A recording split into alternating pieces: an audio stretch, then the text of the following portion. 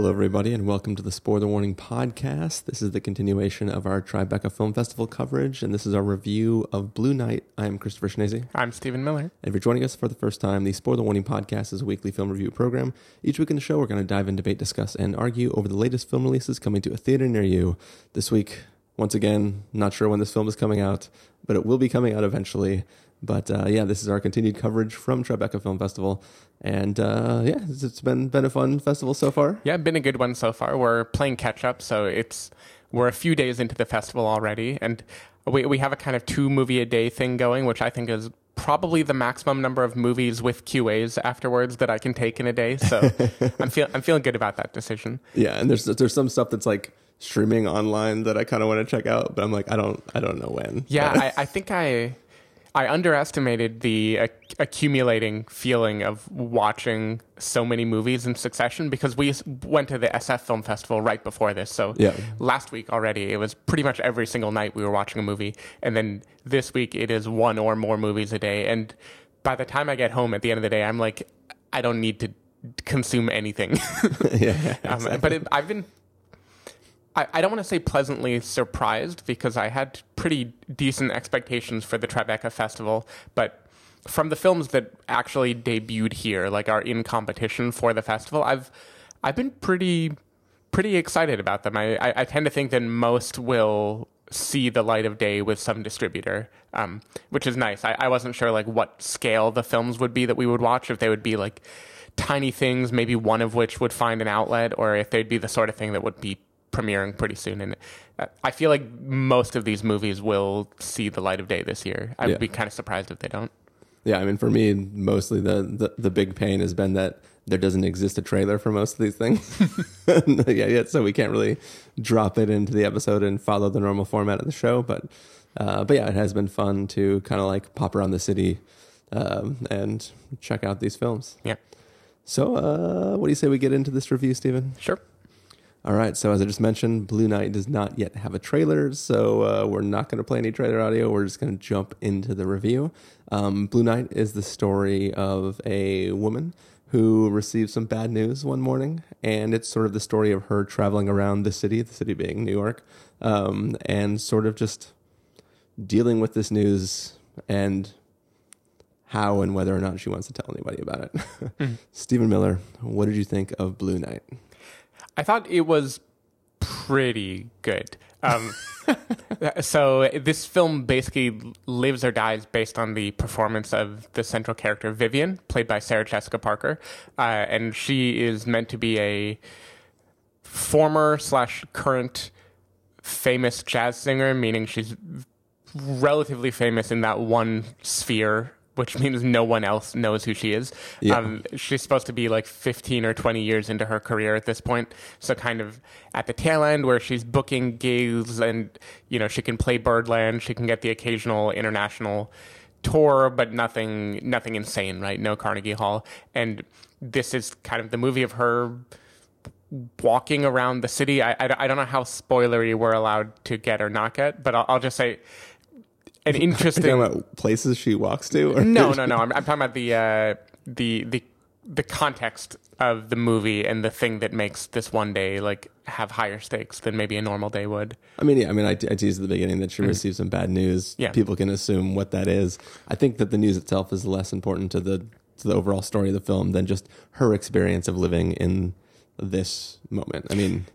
So we can get into it in a second. I would argue that there are at least a few of the more powerful interactions in this movie have to do with the precise nature of the news and what it's making her think about the future, right? What it makes her think about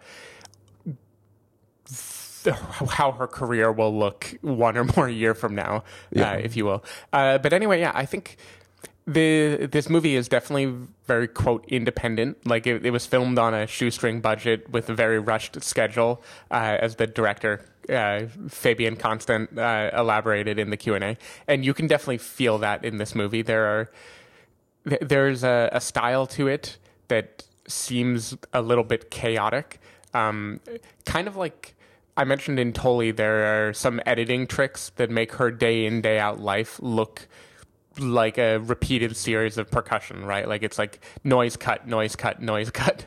And this movie treats New York City that way, where there's a lot of moments of Sarah Jessica Parker just kind of hurrying down the street, maybe feeling a headache, feeling a migraine, feeling overwhelmed, and the sounds of the city just kind of like collide into each other in quick cuts. And I thought this movie was pretty good at building the ambient feeling of a city that is very, very, very aggravating and stressful when you need a moment of solitude. And this movie is kind of her finding her place of solitude. One thing it reminded me of a little bit is, not just from the name, is Born to Be Blue, the movie that came out 2 years ago, also about a jazz performer. And what both of those movies had in common is there's a scene in the middle, amid all the chaos, where they get on stage and start performing, and the lights change color. The music amps up in a way that could not possibly be what the music in the actual place that they are singing in sounded like. And they just kind of have this moment of solitude. I thought this movie nailed that. And in general, it nailed some of the interpersonal relationships, but it was also pretty rough also. I don't know. I'm curious to hear your thoughts. To me, this was like a rough but interesting independent film.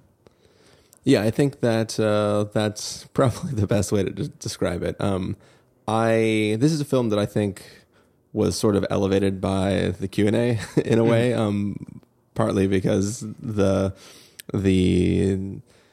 filmmaker is just a very, very earnest person who was like, I really wanted to do this and try this, and I did that, and I was happy with it. Like, his excitement over the city and over Sarah Jessica Parker, like, it sort of explained his choices of different things in the film, and it sort of just made me appreciate the work he put into making the film. And it sort of, I think, it explained away the shortcomings maybe of what I think the film lacks. This is a film that like takes place over a 24-hour period where somebody is trying to figure out how to deal with news they just received. And it's not a film that is commenting on that news itself. It's simply showing the moments while somebody tries to process in the middle of like not being able to just take an extra day to process news, right? It's like, oh, I snuck out to go get news in the morning, and now I have a whole day planned. Mm-hmm. I still have to do all those things. All the normal annoyances of life still exist. I still have the same relationships that I had with everybody else an hour ago, but now I have to go about my daily routine while thinking about this. Mm-hmm. And I think that it's not a film that you're going to walk away and go like, man, that really, like, I really feel this way about this moment. It's just a thing where you kind of, it's interesting. Mm-hmm. And that's sort of, I think, the extent to what this film does. There was, I was less sort of on board with the stylistic stuff of the way it presents the story and like the way the music is like overpowerful sometimes and like subdued other times. It was sort of like I was kind of like, what's going on here? Like, I don't know why we're trying to tell the story this way. And I think once again, like listening to the Q&A, it's sort of, I see what he was trying to do. It was just, this is a film that I appreciate, but didn't really stick with me when I left. It was just like, I didn't not enjoy my time with it. It's just one that I don't know if I'll return to, thinky wise, mm-hmm. if that makes sense. So a few things that I think the movie did do very well. A reasonable portion of the movie is devoted to Sarah Jessica Parker's relationship with her daughter and ex-husband.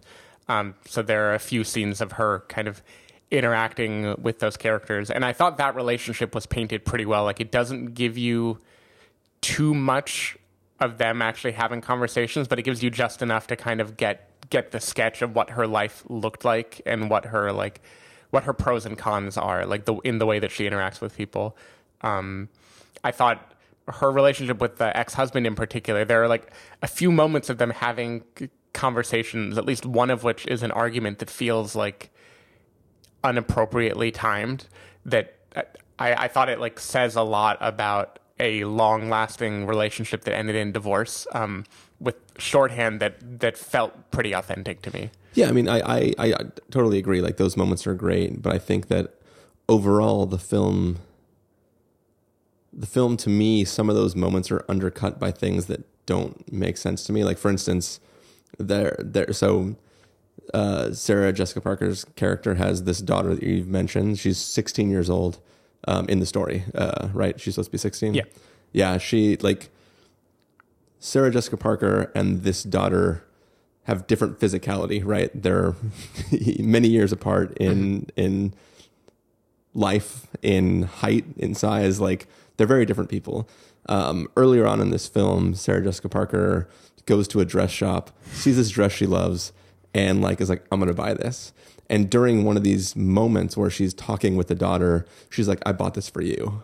And there's things like that in the story where it's like, I get that you want to have this like emotional transference of like some sort of gift that's happening between these two characters in this moment because the daughter doesn't know what the news is. But I feel like it doesn't make sense that you would just take a dress that clearly is not going to fit your daughter and give her this thing as a gift, which is like there's things like that, like kind of littered throughout this film. Just like interactions with her, like Uber driver, that don't seem to make sense. Like, yeah, so that is one thing. The film is kind of framed around her relationship with this Uber or Lyft driver that recurs throughout the story. He is kind of the I'm forgetting the name of the Lost in Translation character that Bill Murray plays, but he's kind of like the person who is just silent and also living in this busy city at night, who is having this kind of wordless interaction with her. And slowly they form a bond based on very little, except for the fact that they both just happen to be having a rather chaotic day. And I like this character. Mm-hmm. I like the interaction with him and Sarah Jessica Parker. I love that that element exists in this story. I just think little interactions with like weird expectations of just like, oh, I haven't actually called you, but you just delivered a dress. Can you take me someplace? Oh yeah, I totally agree. He doesn't seem to understand how the service he is playing a character in works, right? Like it just, there are things that are just there to push the story forward, but like break the universe that I'm watching, where I'm like, this is unrealistic expectations of how society behaves. And it's just one of those things where it's like that lessened for me what the film was trying to do and made me kind of like get taken out a moment. Like if I stand back and watch everything and just look at the experience of watching this film, I like it. I enjoyed it a lot. And I'm glad I watched it.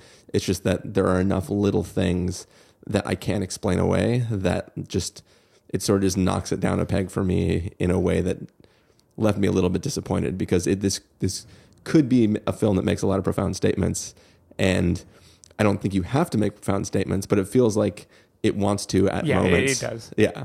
And then because you're doing some unprofound work in between all of these moments that you're attempting to make profound, it just sort of left me wanting more from it.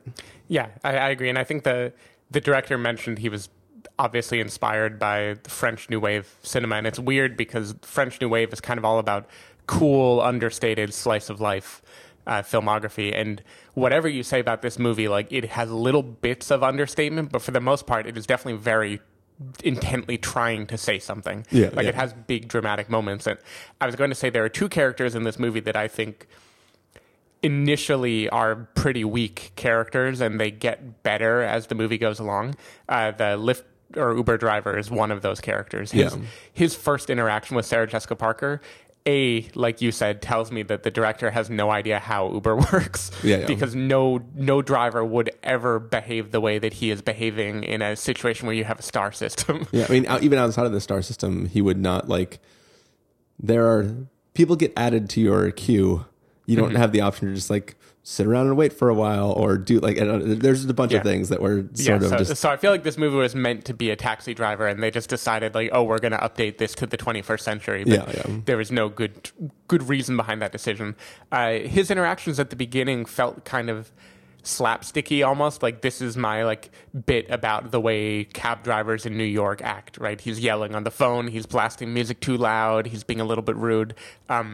But then he really like softens over the course of the movie into having a relationship with her that I liked a lot. Like it felt like it got more mature and more realistic as the film went along. So can I ask you a question? I'll try to be as not spoilery as possible, but do you feel like that building relationship is undercut by Common's appearance at the end of the film? I feel like I think every movie is undercut by Common's appearance at the end of the film.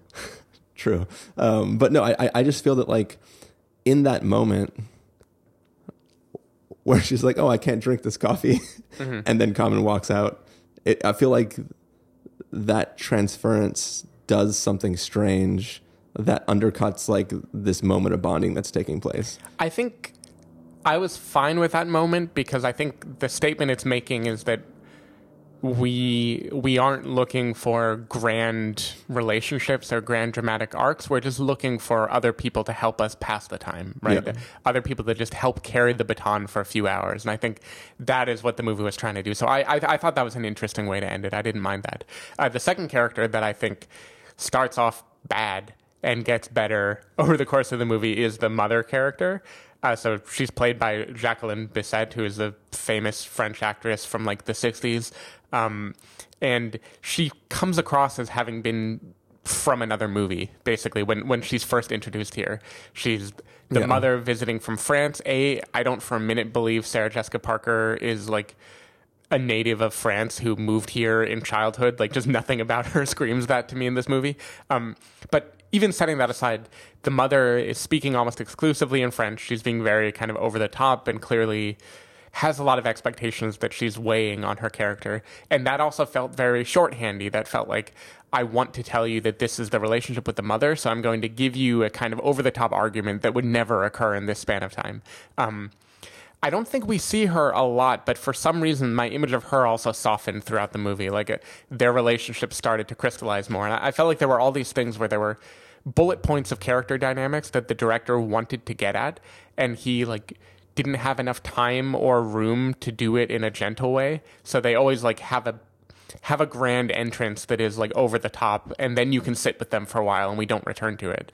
Even her relationship with her ex-husband and daughter felt that way. Like, the moment she talks to them, it feels like all of our history is very much text in a way that it wouldn't be in like a 2-minute exchange over dinner. Yeah. But then when we return to them later, it feels more slice of life. So I don't know, there's a weird pattern to the movie where it's like a grand intro. Now that we've got all that out of the way, we can like sit back and let it be a well thought out movie again. Yeah. So, did you think New York City was a character in this movie? I'm just kidding. This is definitely one of those movies where that cliche was invented for. Like, it's obviously like mostly about New York and living in New York and fetishizing over the different buildings and neighborhoods. And I mean, it's funny when the director was just saying that, like, I wanted to make this movie about New York, and the most New York person I could think of was Sarah Jessica Parker. So I want to say, I actually think she did really well here. Between this and the HBO show Divorce, which I also like a lot, I feel like she's having a pretty good comeback as like taking ownership of the fact that she isn't the Sex and the City version of Sarah Jessica Parker anymore, and playing this more like tired, wistful, middle-aged woman who is trying to get her life together. But I don't know, she has a nice, like, she has a sadness that I like a lot more than the kind of sassy confidence that you would have expected from her maybe like 5 or 10 years ago in a role.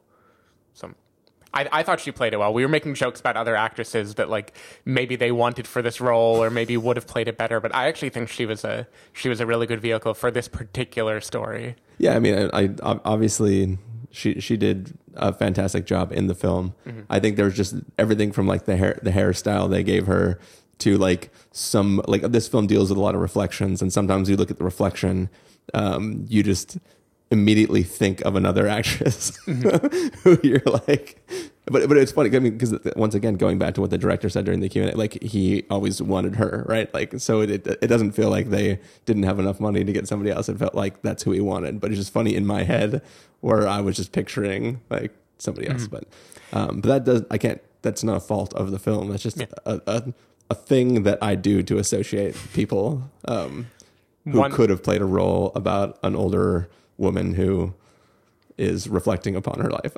So one one more note, which again is going to be hard without spoilers, but there was a line that landed pretty hard with me toward the middle or end of the film. It's a conversation she's having with Renee Zellweger, who plays like a friend from maybe 5 years earlier that she hadn't seen in a while.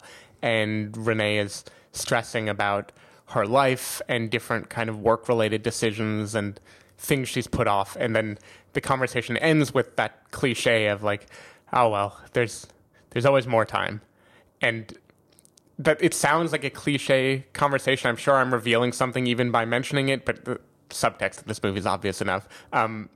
But something about like thinking about the feeling you would have where all of these normal interactions about Carnegie Hall can wait or this tour can be moved to a different date.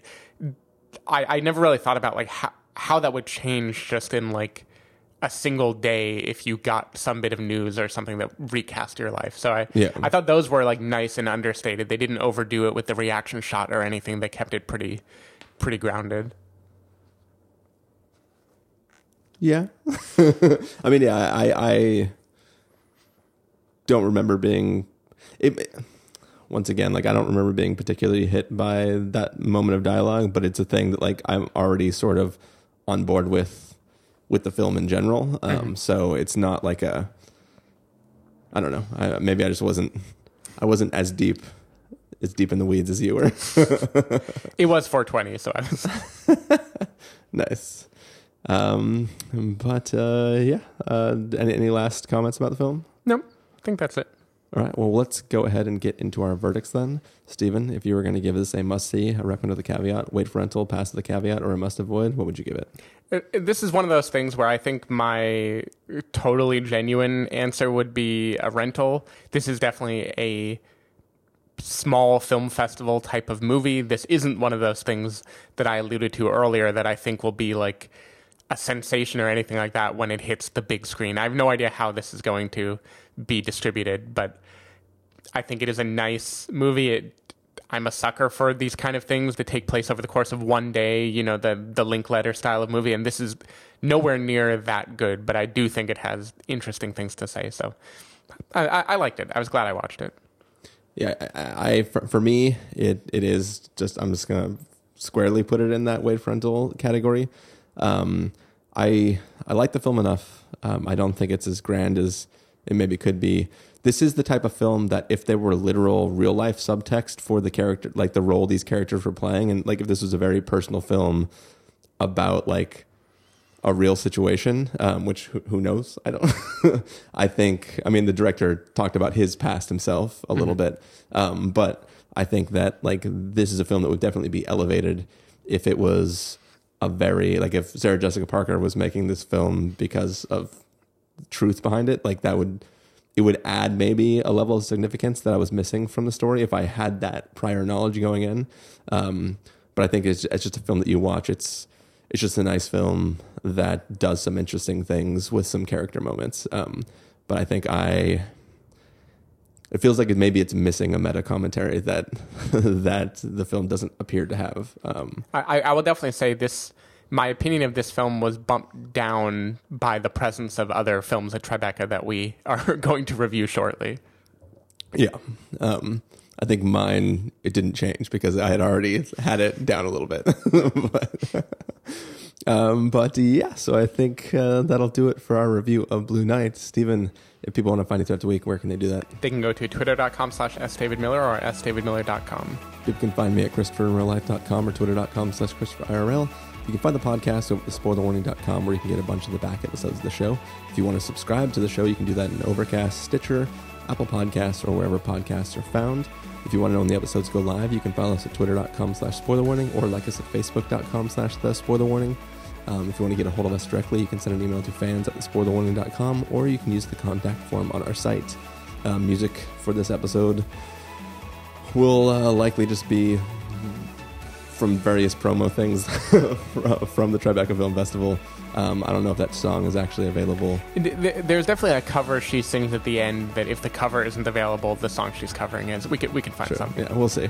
Yeah, so that is the review we have to go take off and record a few more reviews of a few more other films. So And then watch 2 more movies today. and then shower and then watch 2 more movies. But yeah, we will see you guys in the next review. Bye. Bye.